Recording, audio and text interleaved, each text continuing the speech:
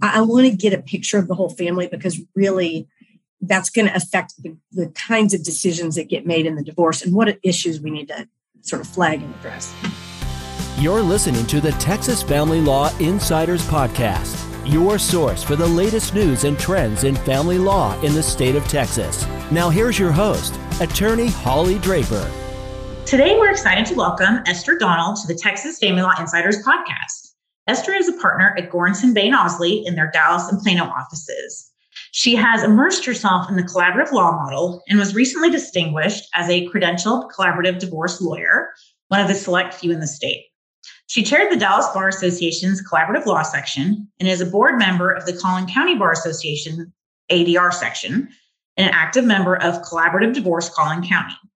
Esther served the State Bar of Texas as the assistant course director for the annual collaborative law course in March 2021 and is honored to be course director for 2022. Her emphasis on cooperative and collaborative family law solutions has led to her recognition as a best lawyer by U.S. News Best Lawyers in America in the field of family law from 2017 through 2021, and as a Texas super lawyer by Thomson Reuters from 2016 to 2021. Thank you so much for joining us today. Thank you so much, Holly. I'm excited to be here. So why don't you start by telling us a little bit about your background? Great. Okay. So I am a late in life family lawyer. I started as a commercial litigator in a downtown Dallas firm. And although I was privileged to learn from the best and brightest, it wasn't the right match for my personality. And it took me a while to kind of circle around to family law. And once I got started, which was already well into my 40s, I've never looked back. Family law was the right fit for me, I think, in terms of the way I like to use the law to help people solve problems and the way I like to interact directly with clients. So I started at a small firm in Plano, moved to Goranson, Bain 7 years ago now. We were just Goranson, Bain then. We became Goranson, Bain, Ausley since. And I've continued to grow my family law practice, got collaboratively trained, and am 100% divorce and family law at this point. So how would you describe your current practice? Like you said, my practice is very cooperative and collaborative, meaning that I tend to offer my clients out-of-court solutions to their divorce and family law issues. I'm lucky to be at a bigger firm, so it gives me that luxury of being able to say, hey, your case is going to need the courtroom. Let's get one of my associates, a partner involved, who's more often in the courtroom. I really believe that when you start to do the kind of practice I have, you get a little rusty in the courtroom. You don't know the judges as well. You don't know the court coordinators. And I think that I don't offer my clients as many tools in that arena as I do for clients who say, I don't want to be in that arena. I think my problem can be addressed outside of the courthouse. And it probably keeps your stress level down too, as a lawyer who gets the luxury of staying out of the courtroom in more amicable situations. It does. I tend to sort of joke or spar with colleagues about it. The unpredictability and deadline stress of a litigation practice, I don't have, and my clients don't experience. And I think that even though the lawyers feel like they get stressed about that, our clients do too, right? People who are getting divorced, things that happen by surprise that they can't prepare for, that's unsettling, right? So I definitely think that part is much more manageable and predictable. I think the trade is that my practice is much more high touch, and I get very embedded with my clients during their family law cases. I'm happy to say that I stay connected with a lot of them, and that can be really personally rewarding. So I feel like I have to be more accessible, but I don't have nearly as many emergencies. Does that make sense? Yes. And we see a lot of family law emergencies in traditional litigation, especially this time of year. I'm not sure when this will air, but right now we're closing in on the holidays. So we see a lot of, everyone has an emergency at this time of year, right? Exactly. I tend to think of myself more as, I don't know, like if you think about medicine, right? Like a dermatologist, I'm sure there are occasional emergencies, but typically you don't think of that as a very emergency related practice. That's more the kind of law practice I have, as opposed to a ER physician or somebody like that who's going to be much more like a litigator who's litigating all the time. So one of your areas of expertise, and what we're here to primarily talk about today, is what we refer to as gray divorce. How would you define gray divorce? Okay, so I see it defined two different ways, but almost always it starts with the idea of how old are the participants, right? How old are the couple getting divorced? I see some people writing about it at 55, some at 50. At 58, I'm a little offended by the 50 thing. And my hairdresser and I work really hard for me not to be gray, but I am legit gray, no matter how you define it. And I think one of the more important distinctions, Holly, is that typically you're going to see this couple without minor children, right? Not always, but for the most part, a true gray divorce means the kids are out of the house if there were kids to begin with, and that we're focusing on what the court would look at as a property divorce, really almost as a spreadsheet divorce, right? But what we really know, what you and I know as family lawyers, is that there's so many more aspects to it than that are emotional, even though a judge might not address those if that case went to the courthouse. Right. So what other things make handling a gray divorce different than any other typical divorce that walks through the door? Okay, so that's such a great question.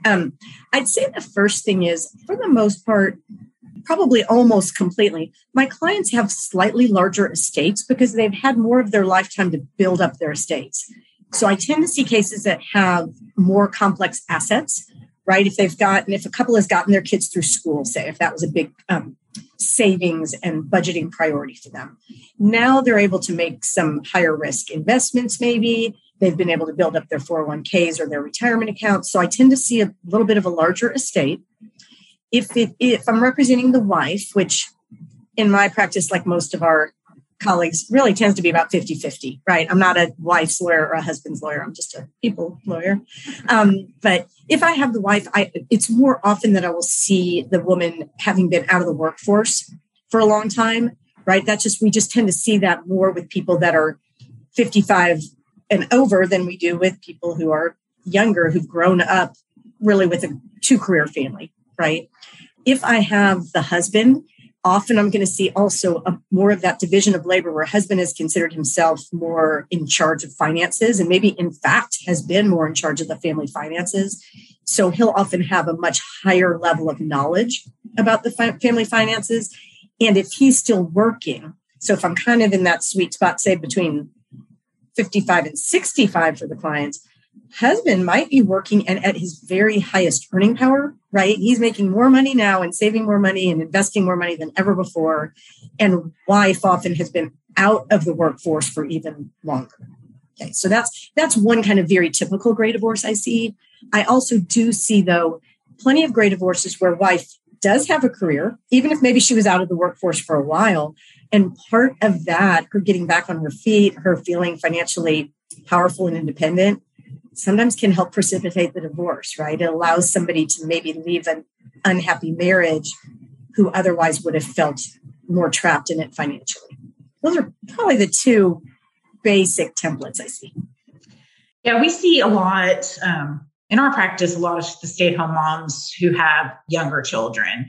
And when they go through divorce, they're usually not in the worst position to get back in the workforce because it hasn't been that long.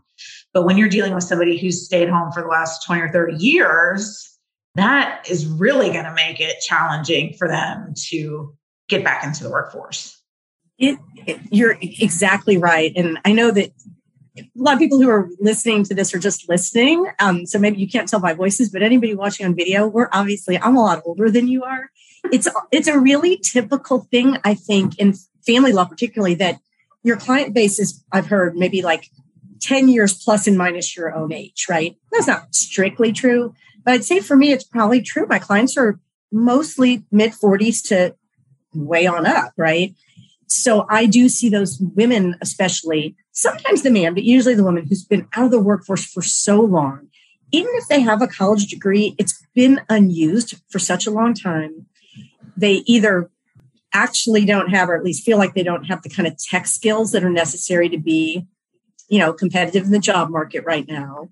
Sometimes they really haven't even had that schedule or that kind of lifestyle where they're working outside the home and haven't for decades and decades. So that becomes a real challenge and a real theme of those divorces. And in the best ones, well, first of all, I guess I should backtrack.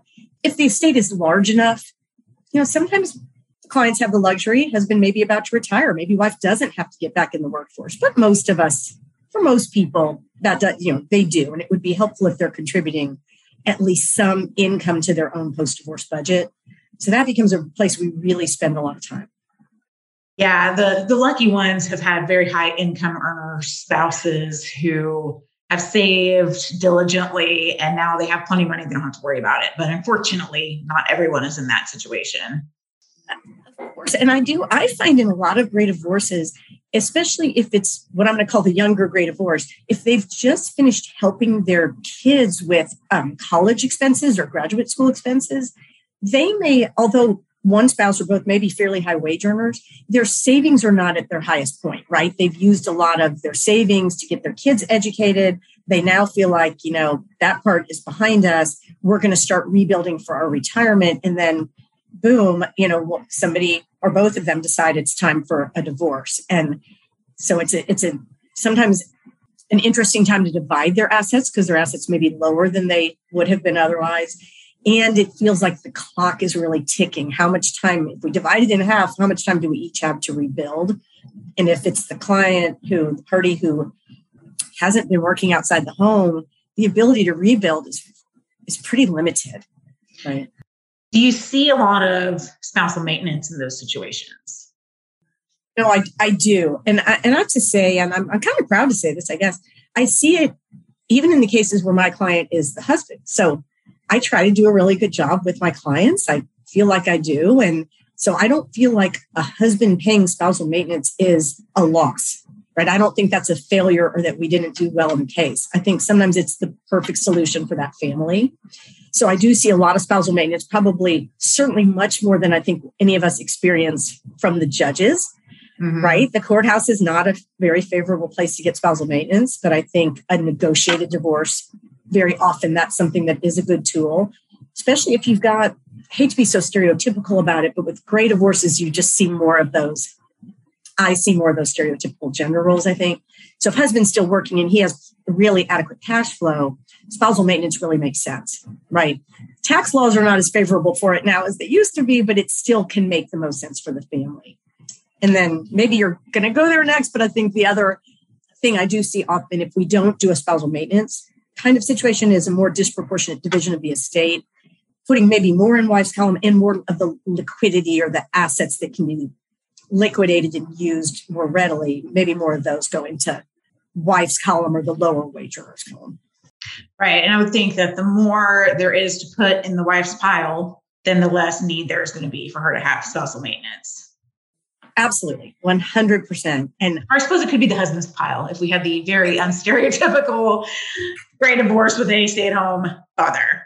Correct. And there are certainly, I've had a few of those. I mean, those do come up, but they really don't come up as often. I think when the current 30 and 40-year-olds of the world eventually become gray, I think we'll see very different kinds of gray divorces, right? We'll have seen women that have been in the workforce and really building a career and often are a higher earner than the husband. But I'm still not seeing it as much in my practice. And I have quite a few gray divorces that I am currently handling and I have handled where the parties are 65 and up. I mean, where I've got clients between 65 and 75. So in those, much less likely that the woman had a robust career. Occasionally, right, but not too likely.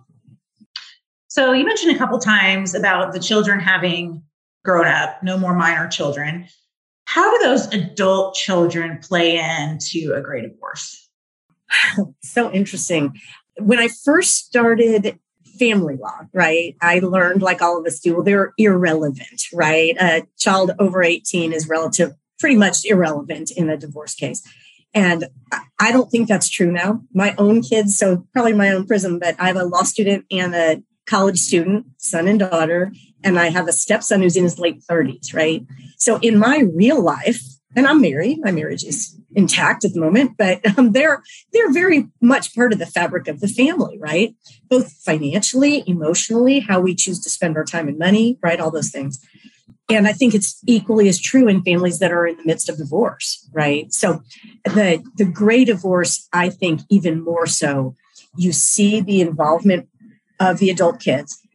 We try to discourage the involvement where an adult kid is the confidant for one of the parents, or even worse, both of the parents want to use the adult kid as a confidant, right? Not healthy for the child, even though the child might be 40, right? Just not healthy for a human to be put in that position, and really not helpful in the family moving forward productively. Where I see it sometimes, though, is the child themselves, the adult child, wanting to be involved, right? They either want to protect one party or the other. Maybe they're angry at one parent or another, or they just don't want to be left in the dark. They feel like at this point, they want to understand what their parents are doing financially. If they're grandkids, right? There's a lot of interest in how's this affecting inheritance or future, generational wealth planning, all kinds of reasons why the adult kids get involved. And I have found that adult kids can be very productively involved in gray divorces. I am not the lawyer that says they're irrelevant. We can't, they can't be part of it. I'm probably the opposite. I tend to ask my clients, even in an initial consult, right, where I know my client's age. And a lot of times we'll have already asked. I'll already know they have, say kiddos in their 30s. I'll still say, tell me about your kids briefly. Where they live? What do they do? Do we have grandkids? Tell me about the son or daughter-in-law. I want to get a picture of the whole family, because really that's going to affect the kinds of decisions that get made in the divorce and what issues we need to sort of flag and address. So you mentioned that they could be often very productive in the gray divorce. Can you give some examples of how they actually get involved? Yeah, absolutely. Absolutely. Okay. So I've got a couple. Let me just kind of going off the top of my head. The most sort of obvious and clear-cut one I ever had happened to be a collaborative case. So we have husband and wife both sitting in a room with their lawyers and a neutral financial professional, a neutral mental health professional. The case started because the adult son, both parents said, we're going to get a divorce. They were in their young 70s, the parents. Adult son was in his mid-40s. They involved their son and said, we want to make sure you and your sister are, have enough information that you feel comfortable, that you know that we're not going to disrupt the family. We still want to be a family. And he put them with the counselor who said, hey, collaborative divorce would be really good for your family. So the adult son actually got the divorce set up. Very, pretty unusual, but in that family, that was really, really effective. And I think because the older mom and dad had already met with the counselor, they had a lot of comfort going in that there was somebody neutral who knew them both a little bit and was walking beside them during the divorce. As it started to unfold, it was clear that husband was very savvy financially. Wife had been a stay-at-home for decades and decades at that point and not confident financially. And so the adult son ended up becoming involved in the case. He became a neutral observer with an observer agreement in the collaborative divorce. And he came to the meetings, sat in on the phone calls.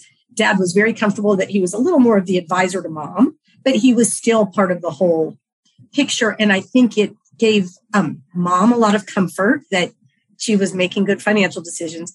And it helped the dad, the husband, feel like he wasn't the bad guy and that there was somebody else watching and saying, hey, dad made good decisions and he took good care of mom and he's not leaving her in the lurch. And it was a very positive outcome for that family. Okay, so that's one example. Other ways, I think, let's go to the other end of the spectrum where the kids are still in college, right? Kids are in what I would call that, say, 19 to 25-ish age range in college, grad school, or just beyond. I think I try to encourage clients that those kids don't need to know the whole picture of the marital financial estate. They just don't. They may need to know how secure their financial ties to their parents are. So in other words, I'm a sophomore in college. Are you going to stop paying for my college? Who's going to pay now? Am I going to say, Mom, I need my tuition paid? And you're going to say, go to Dad, right? So that's a pretty self-focused age. So those adult kids, we really tend to say, let's think about what questions they're going to have. We know they all have, not all, they mostly have the same kinds of questions. A lot of it has to do with their stability. Where am I going to celebrate Christmas or holidays? How's my college going to get paid? Who's going to, are y'all going to help me with my wedding? Maybe those kind of, as you start to get to the end of that age group. So we will use sometimes a counselor to do just a little bit of family counseling. In a collaborative case, we might call them an adult child specialist, but in a just a cooperative case that's not in the collaborative divorce model, I've still used that family counseling to help them have some safe conversations that the parents think are appropriate, right? It's topics that the parents are okay with, but to give the kids a voice in the divorce and a little bit of divorce education and reassurance that, things are going to be okay for them. Or if things are going to change, here are the ways in which things are going to change. And Holly, I'll tell you, I really, really see it if you've got college kids, but there are still younger siblings at home. Those kids are the 22-year-olds are super protective of their 17 and 15-year-old siblings who they think are really going to bear more of the brunt of the divorce, right? They're still in the midst of it. So interestingly, I see that a lot of times. They become the superhero advocate for their younger siblings, sometimes more than is even necessary, right? They kind of don't trust their parents, but the parents are taking good care to make sure the younger kids are going to be all right as well. So those are a few of the examples that I've seen.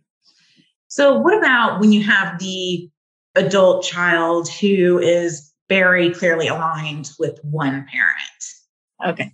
So that's the less ideal situation, and it definitely comes up. And in those cases, what I really have learned to try to do, I think probably at the beginning, I tried to disengage the child on my own, right? That was really not a very successful plan. The more successful plan is for me to really work with my client about, is this helping the case? Is this hurting the case? What are our goals? What are you trying to achieve? And do you think that daughter's involvement of blaming, shaming, cutting off dad, not letting him come to the child's birthday party, is that going to get you closer to your goals or further from your goals? And a lot of times and it's not always mom, right? That can happen the other direction too. But once the client identifies that, wow, this is not, it makes me feel good that the kid likes me better, or I'm seen as the good parent, I can see that it's not going to be helpful in getting a good divorce settlement or one. And for me, good divorce is it cost effective, and is the conflict low, right? Are we managing the expenses and the disruption? And that over alignment usually pushes it the other direction, right? So you've mentioned a few times about collaborative divorce in the gray divorce context. I know collaborative is one of your passions. So why is collaborative divorce a good way to go when you have a gray divorce? Okay. Oh, I could talk about this for a long time, Holly. I'll give you a few high points. And I am handling, I try to do a count from time to time. I think I may have like 10 active collaborative divorces right now. That tends to be a lot because they tend to finish quicker than a litigated divorce, but they're kind of high intensity while they're going on, right? Of those 10, I think fully 6 or 7 are gray. So I have a lot of gray divorces active in the collaborative model right now. A couple of things that really, I think, make collaborative appropriate are this idea that there can be an adult child specialist, like we talked about, sort of a ninja counselor that we bring in just for the purpose of giving these adult kids some divorce education, a voice in the divorce a little bit. And then this counselor can report back to the husband and wife and to the team, hey, here's what your kids are really thinking that they don't want to tell you, or here's what their worries are. And it allows the husband and wife to think about those issues as they're solving their divorce, right? So that the adult child specialist is one factor that's a really, really helpful one. Another one is that if you have in the gray divorce, back to the beginning of our conversation, you have one of the parties who's less sophisticated financially, hasn't been the high wage earner. The collaborative model gives us a neutral financial professional who's building one spreadsheet. We avoid the dueling spreadsheets, right? But that person can often give a lot of budgeting and cash flow advice, counseling, strategy. And usually I find the party who has less financial savvy, maybe not the high wage earner, will work with the financial professional some extra on budgeting and what their post-divorce needs look like. That usually helps the case get settled. And the high wage earner spouse really early on usually realizes that is a great thing. It's such a bargain. The financial professionals are less expensive than the lawyers. It's a neutral person who can really sit down and help the lower wage earner or the non-worker identify the needs. And then they're bargaining from a position of strength and knowledge and planning rather than fear. because gray divorces have a lot of financial fear if you've got somebody who has always relied on the other partner their whole adult life to manage the finances, right? So that I think that neutral financial professional is a huge piece of it. And again, some of these creative ways, like this 45-year-old son that we brought in as observer, right? We just have more ways for the kids to be part of the conversation in a way you would never want to do in litigation because you're afraid that those people could end up on the witness stand, right? Those adult kids are not immune from being called to testify. And the confidentiality of the collaborative process makes it a really good one to deal with these adult-child issues that the family code doesn't address. The family code thinks a child is under the age of 18 or not yet graduated from high school, except for some very rare sort of special needs exceptions, right? But again, in my experience, these younger adult kids and even kids approaching their own middle age are very much a part of the family dynamics and decision in divorce. And collaborative just has a lot more creativity of how we can involve them. And also, I think, back to your point of what do you do when they're causing a problem or over-aligned? You have a lot of bumpers. You have a mental health professional who's helping the parent who has the over-alignment situation. Also, like I was saying, try to understand this is not helping the process, and it's probably not going to help you meet your goals. And so you get sort of a mental health weigh in on why that's not good, and also some advice for the parent of how to help the child see you don't have to align with me, right? You can love both of us. You can be with both of us. We're going to figure this out. You don't, even if you're 42 years old, you don't have to choose, right? So I think those are some of the reasons why collaborative can be a really nice model for a gray divorcing couple. Do you always involve a mental health professional neutral, even if there aren't any minor children in your collaborative cases? Such a great question. So I would say more often than not, but not always. And probably one of the deciding factors is the functionality of the couple. If both are extremely divorce ready, they have a sense for kind of how they think they want to handle the estate, and there are not a lot of conflicts, you can do an attorneys only collaborative case. That can be really streamlined. I've done those before. Almost always, if there's a difference in bargaining power and earning ability, you want the neutral financial professional, right? But I think the mental health professional is sometimes seen as a little more optional. What I've done sometimes, though, is said, why don't we start with it? Because the mental health professional does a lot to keep the process moving, keep us sticking to an agenda, keep us from going off rails. And off rails, again, means conflict and cost in my life, right? In what we know. So often if we start with the mental health professional and say, let's just try it for a meeting or two, see what y'all think, they always want to keep him or her because their value so exceeds their cost. But there can be but attorneys only is definitely a viable option and probably more common in a gray divorce where you're not dealing with all those kid issues and a, like 25-page parenting plan as part of the decree, right? Right. Before we got into talking about collaborative, you also mentioned the term cooperative divorce as opposed to collaborative. What do you mean when you say that, and how does that play in on a gray divorce? Okay, very fair question, because it's kind of like an Easter Bunny thing, right? Do you believe in it or not? Because it's not a family code term. Collaborative is, right? There's a collaborative statute, right? It tells us how to do it. Cooperative, in my mind, is a case where both parties from the beginning, both clients are identifying, we don't want to use the courthouse or the judge as part of our problem solving. And so the attorneys from the beginning are saying, we're going to do this without going to court. Now, there's no agreement, right? In a true collaborative case, there's an agreement. If we go to court, we start over with new lawyers. I mean, there's a lot of cost and penalty to resetting. In cooperative, anybody could access the courtroom at any time.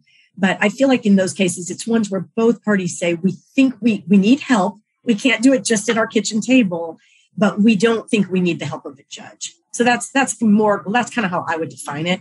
One of the first things I see in those, especially now that we have these mandatory initial disclosures of information, if it's a case where quickly both parties say, we want to put that on hold, we want to suspend or abate that, meaning we trust each other to at least share the basic financial information and get it started. those cases, it's usually a pretty good sign that they can stay cooperative and that the courthouse will stay in the background. We do a lot of things that I would classify in the cooperative arena without truly going collaborative, although my partner does collaborative law. But, we try and implement some of the neutrals or some of the things that you do in collaborative without truly going that route. Holly, I think it's so smart to do that. When I encourage colleagues to do a collaborative training, it's not even that they necessarily are going to have a collaborative practice, but I do think some of those tools really add to our toolkits as family lawyers, even as a litigator. I have a case right now. It's cooperative, pure cooperative in the definition that I gave you. But we are stuck on a couple of parenting plan items. Will there be a college savings account for the kiddo, and how will the parents contribute to that? Just a few things left, and we just can't get there. The other lawyer's a great lawyer, and I like him a lot, and I don't think he'd probably say the same thing about me, but we can't seem to solve these last two issues. We sent this couple to a mental health professional who works as a collaborative neutral all the time to try to just, she's not making any decisions for them, but just helping facilitate the decision-making on those last few issues. And they're chipping away at it. And I think we're going to end up with a fully agreed divorce using that little tool. And they'll end up using about 4 or 5 hours of her, really a very limited amount, but she's able to talk to them with different language than two lawyers talking to each other, even if we're trying to be cooperative. So yeah, I think you've hit on something really important, is the way you use those tools. And I think in gray divorces, those kind of tools become very, very valuable, even if it's not really an actual collaborative case, right? So we're just about out of time, but one of the questions I ask everybody who comes on the podcast is, if you could give one piece of advice to young family lawyers, what would it be? I think I'm going to go to the toolkit idea. Try to create as big a toolkit for yourself as you can when you're starting out, right? So for me, that means knowing how to counsel people and help them through all kinds of divorces. A kitchen table where they just need really for you to draft documents, through a really full team collaborative divorce, or a really hotly contested litigated divorce with a custody evaluation or an amicus, right? Expose yourself to as many of those kind of cases as you can. Shadow, right? Find attorneys that you respect, even if you're not in a large firm, right? Reach out to people. It's very flattering, I think, for a younger attorney to say to somebody my age, it's flattering to me, hey, I've heard such and such about you. Could I pick your brain a little? Would you mind if I shadowed a collaborative case? So try to get those opportunities, and don't be afraid to say certain things don't fit you. So this is kind of counterintuitive, I guess, to what I said, but I think build your toolkit, but then don't be afraid as you go through your practice to start narrowing and saying, I'm good at this piece, I'm not as good at this piece, and really be willing to say, to specialize a little bit and to give it away when you need to. When I have a potential client meet me, and I can see very quickly that my current toolkit, what I really use on a daily basis, is not what they need, I'm going to no charge that consultation and send them to a litigator, either inside my firm or outside my firm, because I want their divorce to be successful for them. And sometimes they need tools that are not the tools that I keep the sharpest. So I think you can eventually specialize, but I think a young lawyer does themselves a real service to try to get exposed to a lot of different ways of practicing family law and a lot of different tools for helping clients get divorced or handling their post-divorce matters. Yes, I think that's excellent advice. And you don't really find your niche until you've tried everything in the toolbox, right? You really don't. And sometimes, just because you can go to the courtroom and you feel comfortable in the courtroom doesn't mean you like it. You talked before about stress level. For me, it provoked a lot of stress, which makes me feel like it just wasn't aligned well with what I thought I could offer my clients. Whereas even when I'm so busy right now with a lot of collaborative cases at the same time, it's not the same kind of stress, and it makes me feel like my tools are aligned with my clients' needs. So I think that's a piece of it too, is just trying to taste everything, but then saying, hey, you know what? I'm just somebody that likes broccoli better than cauliflower, and that's okay. Yeah. Giving yourself permission to take a few things off of your plate that you either just don't enjoy or you don't feel you do as well. Because I think we owe it to our clients to give them good service, right? If they're hiring us to do a job, we need the tools they need to do that job for them. So where can our listeners go if they want to learn more about you? Great question. So I'm lucky to be at a larger firm. So we have a good website that has a learning center. We have videos on it and blog posts that we've written. So that's probably the best place, which is gbafamilylaw.com. And people could look at my bio and also see some things that I've put on there about the kind of practice that I have and the kind of experiences I've dealt with. And I started thinking about gray divorces a long time ago, Holly. So I probably have about a 4 or 5 year old blog post about gray divorce, right? It became something that was really interesting to me. And then my practice sort of grew in that direction. Well, thank you so much for joining us today. It's been a pleasure chatting with you. For our listeners, if you enjoyed this podcast, go leave us a review and subscribe so you can enjoy future episodes. The Texas Family Law Insiders Podcast is sponsored by the Draper Law Firm. We help people navigate divorce and child custody cases and handle family law appellate matters. For more information, visit our website at www.draperfirm.com.